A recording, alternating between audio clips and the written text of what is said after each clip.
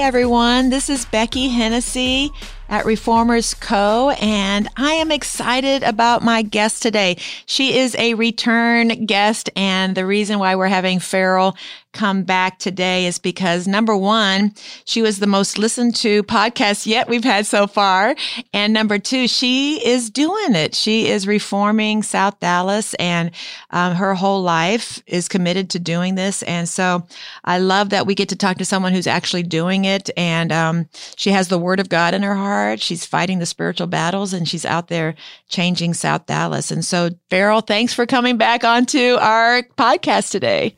It is an honor. I am so happy to be in your presence. I love being around Pastor Becky. I just love being with you. So thank you for having me today. One of the things about Farrell is she was a speaker at Reformers Co., our conference that we had in October. Yes. And so Farrell, you were on a panel for city transformation, and you were also leading a breakout session. So tell me what you saw in the people that came to the breakout session. So you were on this panel about city transformation, what it takes to transform a city, some of the obstacles, things like that. And then we had a breakout session for anybody who wanted to participate in transforming their city. Yes. To come to that. So what did you do in your breakout session, and what did you see about the people who came? Oh, wow. So in our session, we broke groups into tables of 5 to 6 people. They were of all ages. So we had, the youngest was probably 17, 18, all the way up into the 80s. And what I saw is that we gave them a case study of a community where they had land, and they could take that land and they could develop it into a kingdom community. And they had all access of resources that they needed to do so. And the ideas that they presented to us for transformation of that community, it blew our minds. I love this. There was so much fire. There was so much passion. And these are people who are not professional real estate developers or architects, but they drew the vision. They came up with solutions to societal issues like homelessness and orphan children, and how to incorporate all of the different needs of a community, from the young people all the way to the elders of the community. And I was astonished with the level of passion and creativity and solutions that were buried inside of the hearts of these people. So good. So what you saw was just a person who came to a conference to learn about what it is to be a reformer. And what you found was that God had already placed a burning passion in their heart to help people, right? Yes. Yes. So transforming a community, that is all different levels. It's helping families, it's housing, it's schools. So let's just talk specifically about South Dallas, because that's where you're at. It's a certain zip code, isn't it? Does South Dallas have a certain zip code? Yes. So in Dallas, it's 75215 and 75210 zip codes. Okay, 75215, 75210. So 2 zip codes in South Dallas. Yes. So some of the problems in South Dallas, some of the challenges, the broken things is what? What are your top 5 main broken things? Okay, so there's definitely poverty would be a stronghold in the area. When you say poverty, tell me what that looks like to you, what that means. Okay, poverty means that a majority of the neighborhood lives below the poverty line. So at one point, there was a measure with Bonton Farms that a large majority of the population was living below $13,000 a year of annual income. Okay, you guys, put your mind around that, and I think I read poverty was like 24, 25,000 and less, depending on, how many people are in your home kind of thing. But to the vast 99.9% of you, can you imagine, trying to live on, less than what, 25,000 or even 30. So those numbers have changed now. Right. But in today's economy, a household size of 1 or 2 under 30,000 or 40,000 would still be considered poverty. And so a vast majority of people in South Dallas live under the poverty line. They also, about 75% of the households are renter occupied, which means only 25% of the people actually own property And without ownership, they lack the control and the voice in the community that they need to advocate for themselves. So that's what I was going to ask you, and you already answered it. The difference between when we say affordable housing, sometimes we think it means just a home or an apartment where people can rent. Mm-hmm. But when we talk about home ownership, that's different. It's very important for people to be able to own their own home. That's a passion with me right now. Yes. And you say it because it gives them a voice. It gives them some say of what happens. What else does it do for a person to own their own home rather than rent a home? Oh, wow. Well, when you own your home, you are able to decide the rules of that environment that you live in. Many people that rent are subject to increasing rents. They're subject to an atmosphere that they necessarily wouldn't want to involve themselves in a particular apartment building or in a particular area. But you're able to control what happens on your property and really around your property when you're an owner. And can you tell me what it means for long-term wealth for a person, legacy for a person who owns? Yeah. I wish I had the numbers right in front of me, but when you look at the net worth of an owner, I believe that it's 6 times higher for an owner than it is a renter.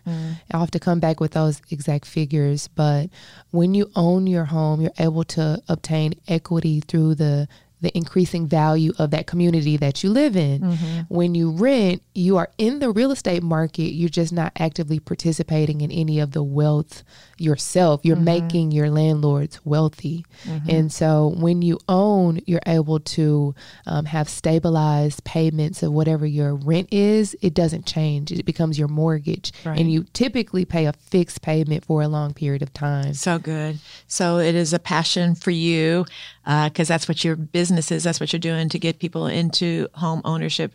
It's a passion for me because I've had some friends who lived their life renting, and then they got to be able to own their own home, and the difference in their security, the lack of fear, the just constants, and just to know that there's equity being built, especially with this market now increasing. It brings them so much joy to know that they could actually, they're not going to right now because they'd have to turn around and buy, but they could actually sell their home and have some money, Oh, yes. So that's really cool. So, so home ownership in South Dallas is mostly 75% rental. What else? So, when we talk about the different issues of South Dallas, there is high drug and alcohol or chemical dependency rate. It seems to be an area where the homeless have sort of been pushed into a corner. And so if you look at statistics for Dallas, there's a housing shortage. So when we see homeless, there just simply is not enough space in the emergency shelters for the homeless to go. And South Dallas seems to be the place where they go when there's no beds for them, so to speak, in the inn. I see. So here's the issue. We see homelessness. I just came back from California, and oh my goodness, the homelessness in California is crazy. Like nowhere you can go on the beach or anywhere without. We actually had a family move here to Dallas or to Cedar Hill area, and they're like, "Where's all the homeless people?" And I'm like, South Dallas. They're there, under the bridges there and things like that. So when we see that, we want to just get them into a place off the streets. Mm-hmm. But what causes people to actually become homeless in the first place is the deeper issue. And so there's a lot of ministries, a lot of organizations that are trying to solve this problem. So you, particularly in South Dallas, what do you see as a burning desire to help this situation for you? Oh, yeah. Well, I applaud everybody who does anything to help someone in need, even if it's just giving them, change out of your car. Right. But what I see is that most of the solutions are surrounding the surface issue of meeting daily needs, physical needs, when there is very little being done to address the root cause of homelessness, which goes down to the spiritual issues in the community or in that person. It also goes to psychological, mental health illnesses, and it goes down to the fact that there simply is not affordable housing and jobs for these people that are suffering or facing homelessness. So if a family is making $12,000, $20,000 a year, and you think of a mortgage or a rent, first and last month, first rent, and then $1,500, $2,000 a month. I mean, it's impossible, right? Mm-hmm.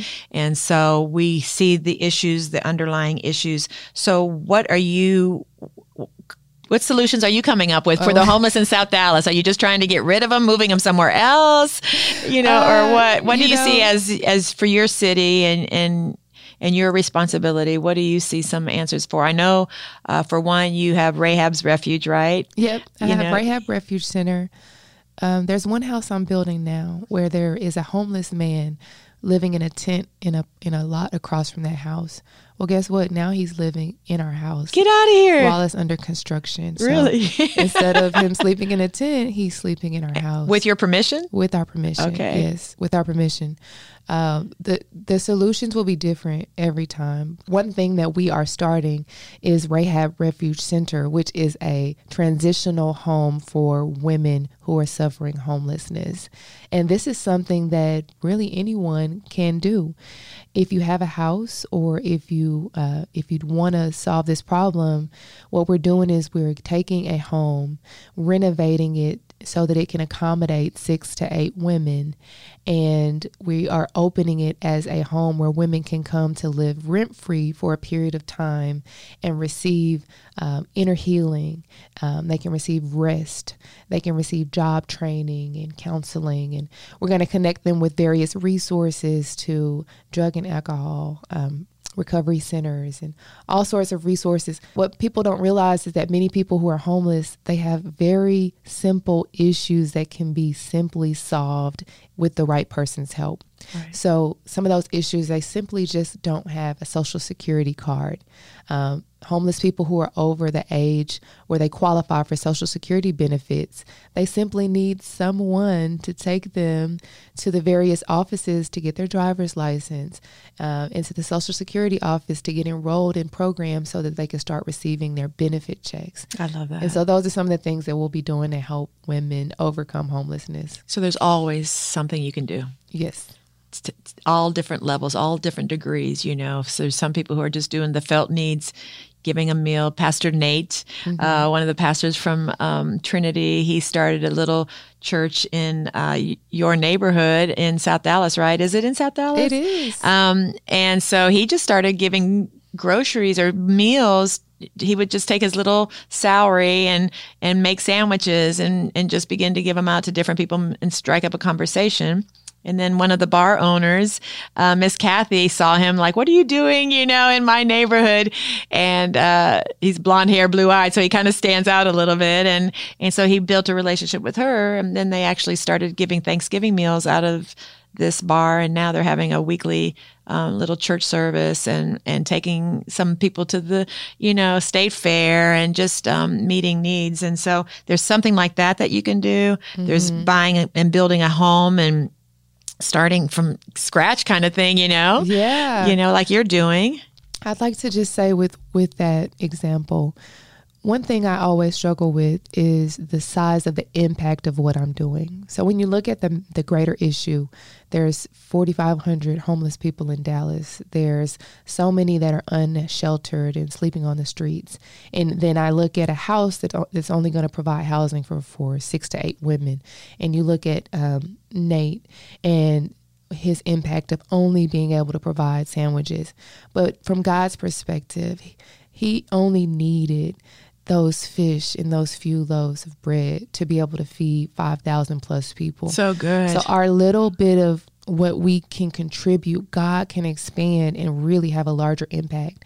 And the Lord was even showing me this morning that we're like icebergs. We only see the very tip. We only see the small size of our impact, but beneath the surface, there's so much more that's happening.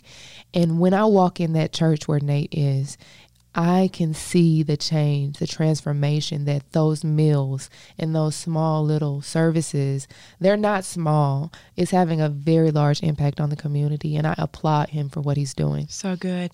And the big story that's coming out right now with Bonton Farms, they're like in national news because of some, transitional housing for homeless, little tiny homes.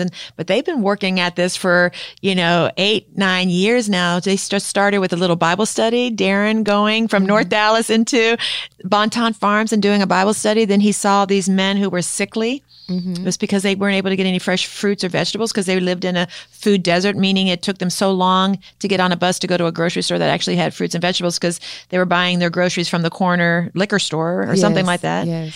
And so he started a garden, and then from there he got people's attention, and they built a beautiful restaurant and a coffee shop. It's beautiful. It's so beautiful. They have this organic garden, and now they're finally, after all these years of doing things so beautiful as unto the Lord, they're getting national news. So, what they're doing is huge, and it's going to become a prototype. And so you never know what you're going to do, if it's going to become like a prototype that people copy. Yes. But it's as unto the Lord, right? Yes. If you give a cup of water to the least of these, Matthew 25:40, you've taken that on for Rahab Refuge Center. Yes, whatever you've done to the least of these, you've done unto me. That's what the Lord said. And the Lord said that to you through a homeless person. That's right. So it's funny. My whole life is surrounded by these stories, but I was at the gas station, and a homeless man stood by my pump, and I tried to go drive around to the next pump, and the Holy Spirit said, go back and park there. And he corrected me, because there is a fear of homeless people that sort of is instilled in our society. Homeless people are simply people without a home. That does not mean that they are necessarily criminals or a threat to us. And so while I pumped my gas, I just started to make conversation with him. And he began to teach me about the Lord, and how the Lord is his provider, and how the Lord is his keeper.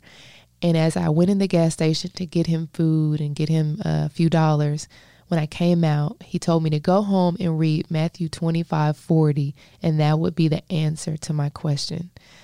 He didn't know that in my heart I had been asking the Lord, why am I doing this? Why am I talking to him? Wow. Why am I giving him this money?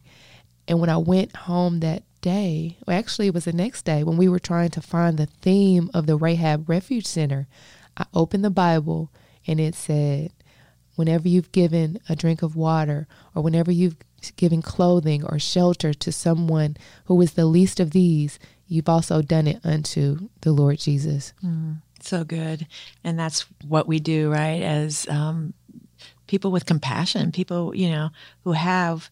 But we have also taken that scripture a little bit step farther, because I'm like, in our meeting, at our board meeting for Rahab Refuge Center, I'm like, oh, that's a good donation to ask people. So we're asking, if you're watching today and you want to help Rahab Refuge Center, go to rahabrefugecenter.com, and there's a place to donate. And I'm doing it, $25.40 because of Matthew 25:40. Yes. A month will help pay for the mortgage and the basic food, and then we'll raise monies to do bigger things, bigger projects and things like that. But we need that base money to keep it running. Yes. Right. Yes. And so Matthew 24:40. So we're asking 25:40. Thank you.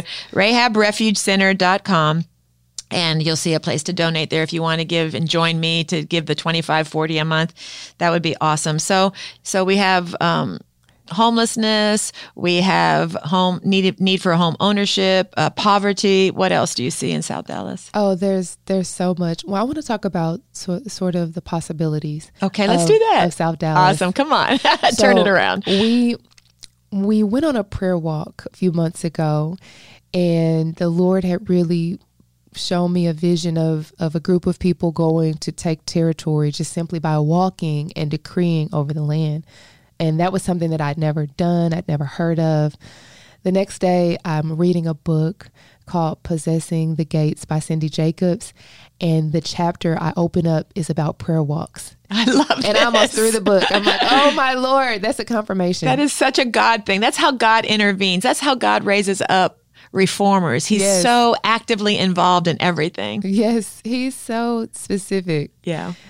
So I took that as a confirmation, and I just went forward. The day of the prayer walk, people showed up from so many different community organizations and churches. And the one word that I could get was that we were unified. We were unified with one heart, one mind, and one prayer that South Dallas would be transformed. And so we went on a walk, and we laid hands on every building that's on Martin Luther King Boulevard that is the main road that goes through South Dallas. Well, since that prayer walk, I want to talk about some of the things Come that on, God has done. Prayer makes a difference. God is the game changer, you guys. Yes. There was an old distressed apartment building that is sort of a headquarters for drug activity and prostitution in the community.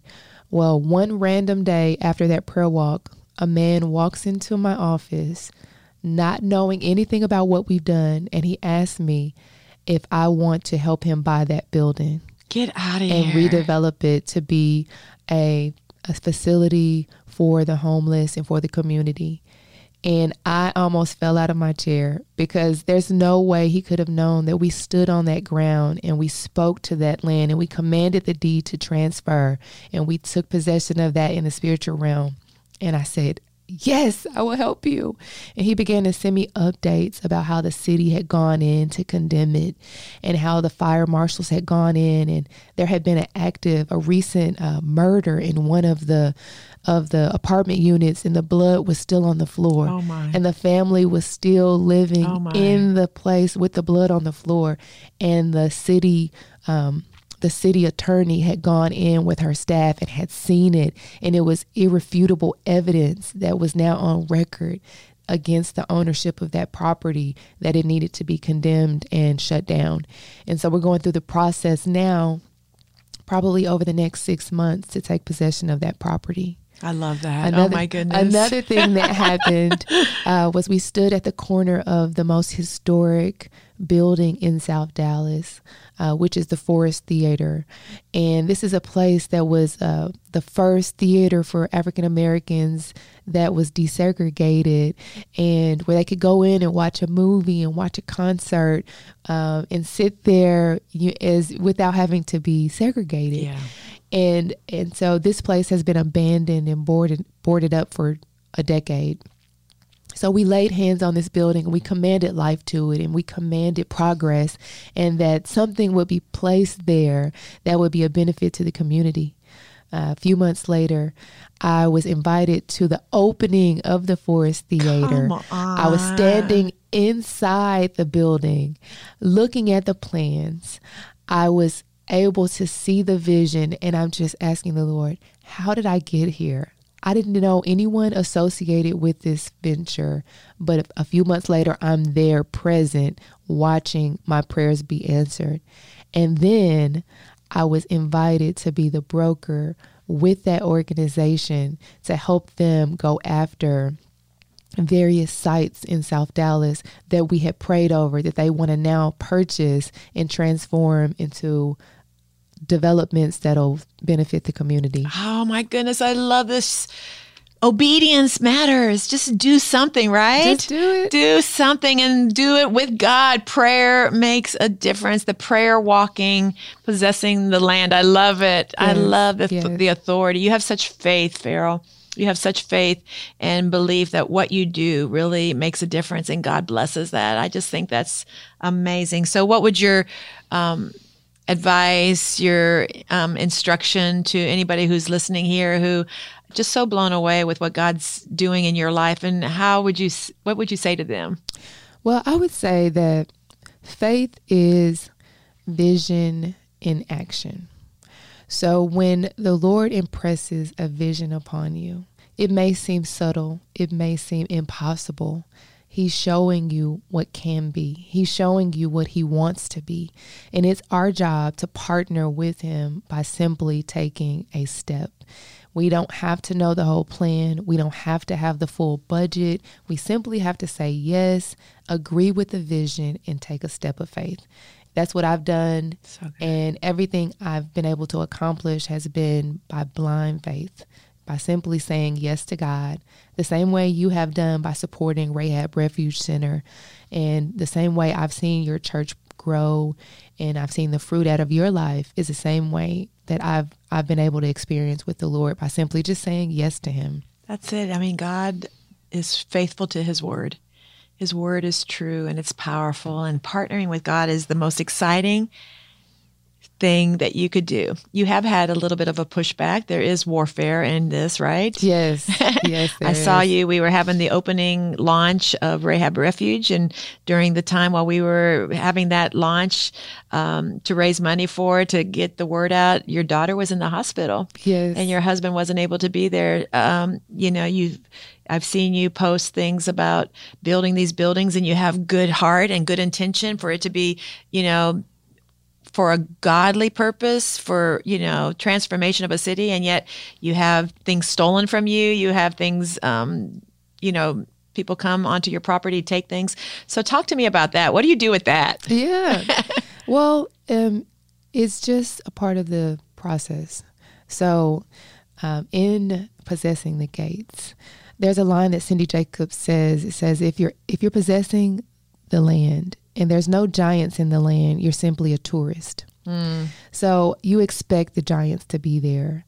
I don't ever become crushed when something comes to oppose what I'm doing, because it's not opposing me, it's opposing the plan of God over my life. So good. And so in those moments, I just have to press in more to the Lord to be able to not be crumbled and crushed under the pressure of what is coming against me, because I know that He's with me. My daughter, yes, she's fine. I knew it was an attack, and the way that I knew it was attack was because of the timing of it happening at the exact moment when we're going to advocate for the least and for those that are in the greatest need. The focus was now being placed on myself and my family and what was happening to me. And I know that's how the enemy works. He wants us to take our focus off of the Lord and put it on ourselves. Yeah. And so by ignoring his attack, we were able to press through, and my daughter was healed from the moment the event was over. That's incredible. So people quit too soon because the attack, and so we talk about it with all these Christ followers in Dallas or in, the America or around the world. Why isn't the city different? Why isn't the city healed? Yes. Why is there poverty? Why is there homelessness when there's so many believers and followers of Christ, people who show up in church every Sunday, right, before COVID kind of thing? And it's because the pushback. Yes. And we get so consumed with what's happening in our situation, our family, our children, our finances, that we get distracted, right? Do you think that that's true? I would say that's a very accurate statement. It's the easiest way to get us off of our assignment is to attack our families or to attack something that's very personal to us, so that we will leave our post and go back to the thing where we're hurting. But what I've known and what I've experienced is that if we would just stay on our post, God will fight that battle for us. So good. I love it. It reminds me of the story of Nehemiah in the Bible when he was moved with compassion to go back and build the walls of Jerusalem, because they had rebuilt the temple, but the walls, the city was still, in danger because the walls were broken down. And oh my gosh, all those guys that represented the enemy, and evil, tried to get him distracted and off the wall. And God was just like, no, don't come down off the wall. Don't get distracted, keep fighting.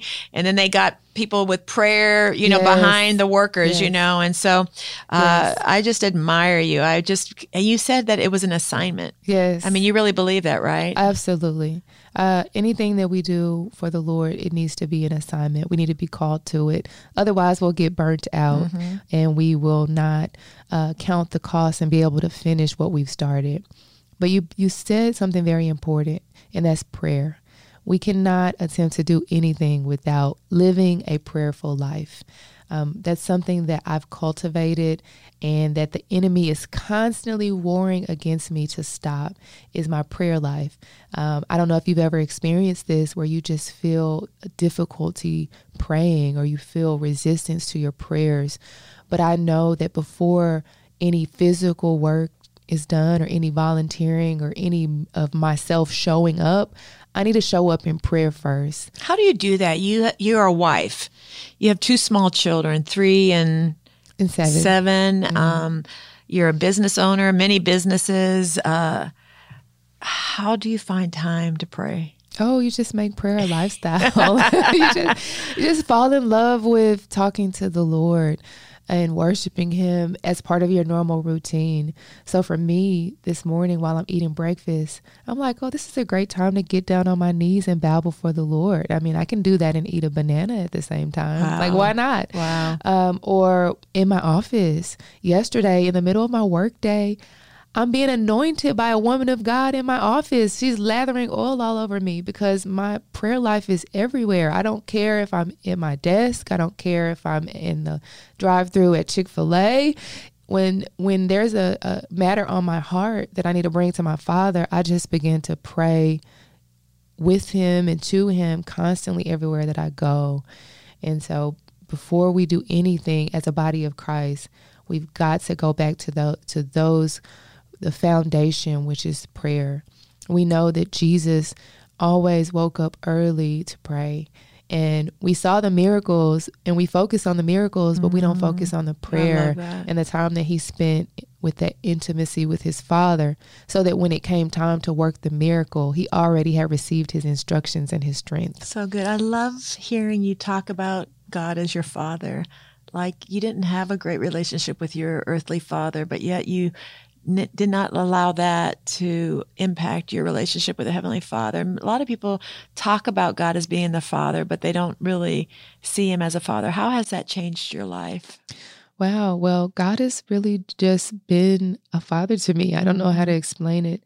As a child, I remember spending so much time alone.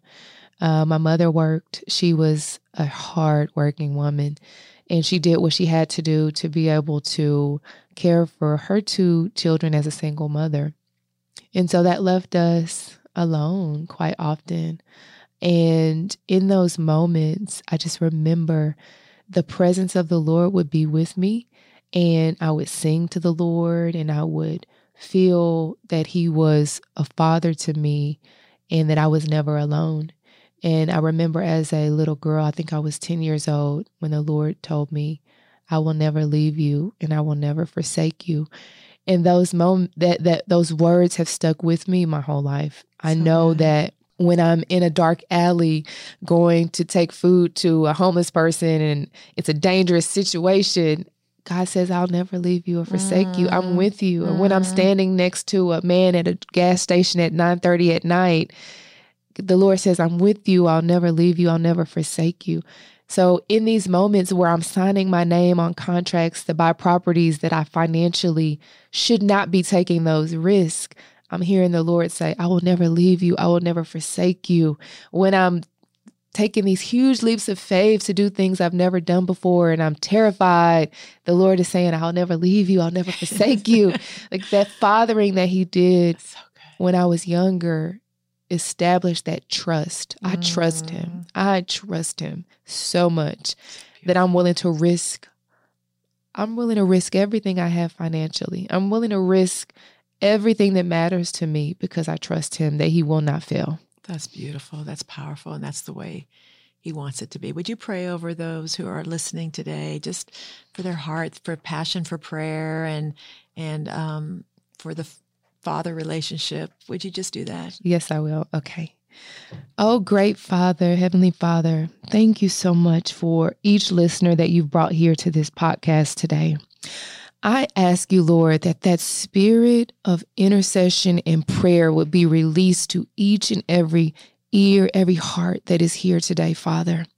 I thank you, Lord, that the communion of your Spirit is now here, Lord, and that they have a love for communication with you, God. I ask that you would impart your visions upon them, that they would now begin to see your great plan for this nation and for the communities where they live, Lord.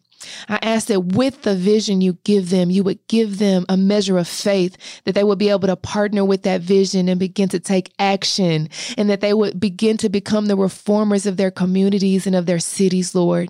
I ask you, God, that the Spirit of the Lord would hover over them in all that they do and all that they desire, and that you would begin to give them fruit and increase in those actions that they take, and that they would know that you are with them and that you love them and that you will never leave them and you will never forsake them. God. I ask that with the partnership of the Holy Spirit, that together we as your body would do great things, and that what we do would leave a mark on this world and on history that will never be forgotten. And I ask, God, that with those few that say yes to you, that many will come into the kingdom and they will do great exploits for you, and that the lost would come in and they would be saved. Their souls would be saved, Lord, and that those that are hurting and broken in the very least of society, that they will be healed and they will be restored back to you. In the mighty name of Jesus, I pray this. Amen. Amen. Amen. Wow. I just encourage all of you listeners to listen to that prayer over and over again. Write it out and pray that prayer. It's okay to pray other people's words, prayers, because that was powerful. Thank you, Farrell, for your friendship. Thank you for being in my life. Thank you. This is so funny because we talked about Cindy Jacobs and possessing the gates, and here she is walking into my office right now. So yes, let me say one more thing. I just looked that my husband had bought me this book called The Reformation Manifesto back in 2019. Mm-hmm. I didn't even remember reading it, but I was on your Reformers panel. I had signed a contract in that book in 2019 to become a reformer and to reform the world for the kingdom of the Lord. I never even remember signing it. And here we are, 2021. I was on the panel at the Reformers Collective Conference. About being a reformer. About being a reformer. That's cool, because my next podcast is with Cindy about her new book, Reformers Arise, which was at first titled Reformers Manifesto. Wow. And I opened up mine and I had my name also written in that first chapter, at the end of the first chapter. It's like, are you willing to be a reformer? So that's awesome. Yes. So we honor Cindy Jacobs, and she'll be on our next podcast. So thank you, Farrell, for being here with us. You are making a difference. You are a world changer. You are a beautiful, beautiful daughter of the King. So thank you so much for joining us today again. Thank you for having me. Hey, everybody. I hope that you enjoyed this podcast with Farrell. She is a reformer, and she is a mover, shaker, and a God lover. If you enjoy this podcast, would you just go like it, and also just subscribe to our weekly podcast and tell other people about it. It's changing lives. It's changing communities. And so thank you for being part of our Reformers Collective, and I just bless you today.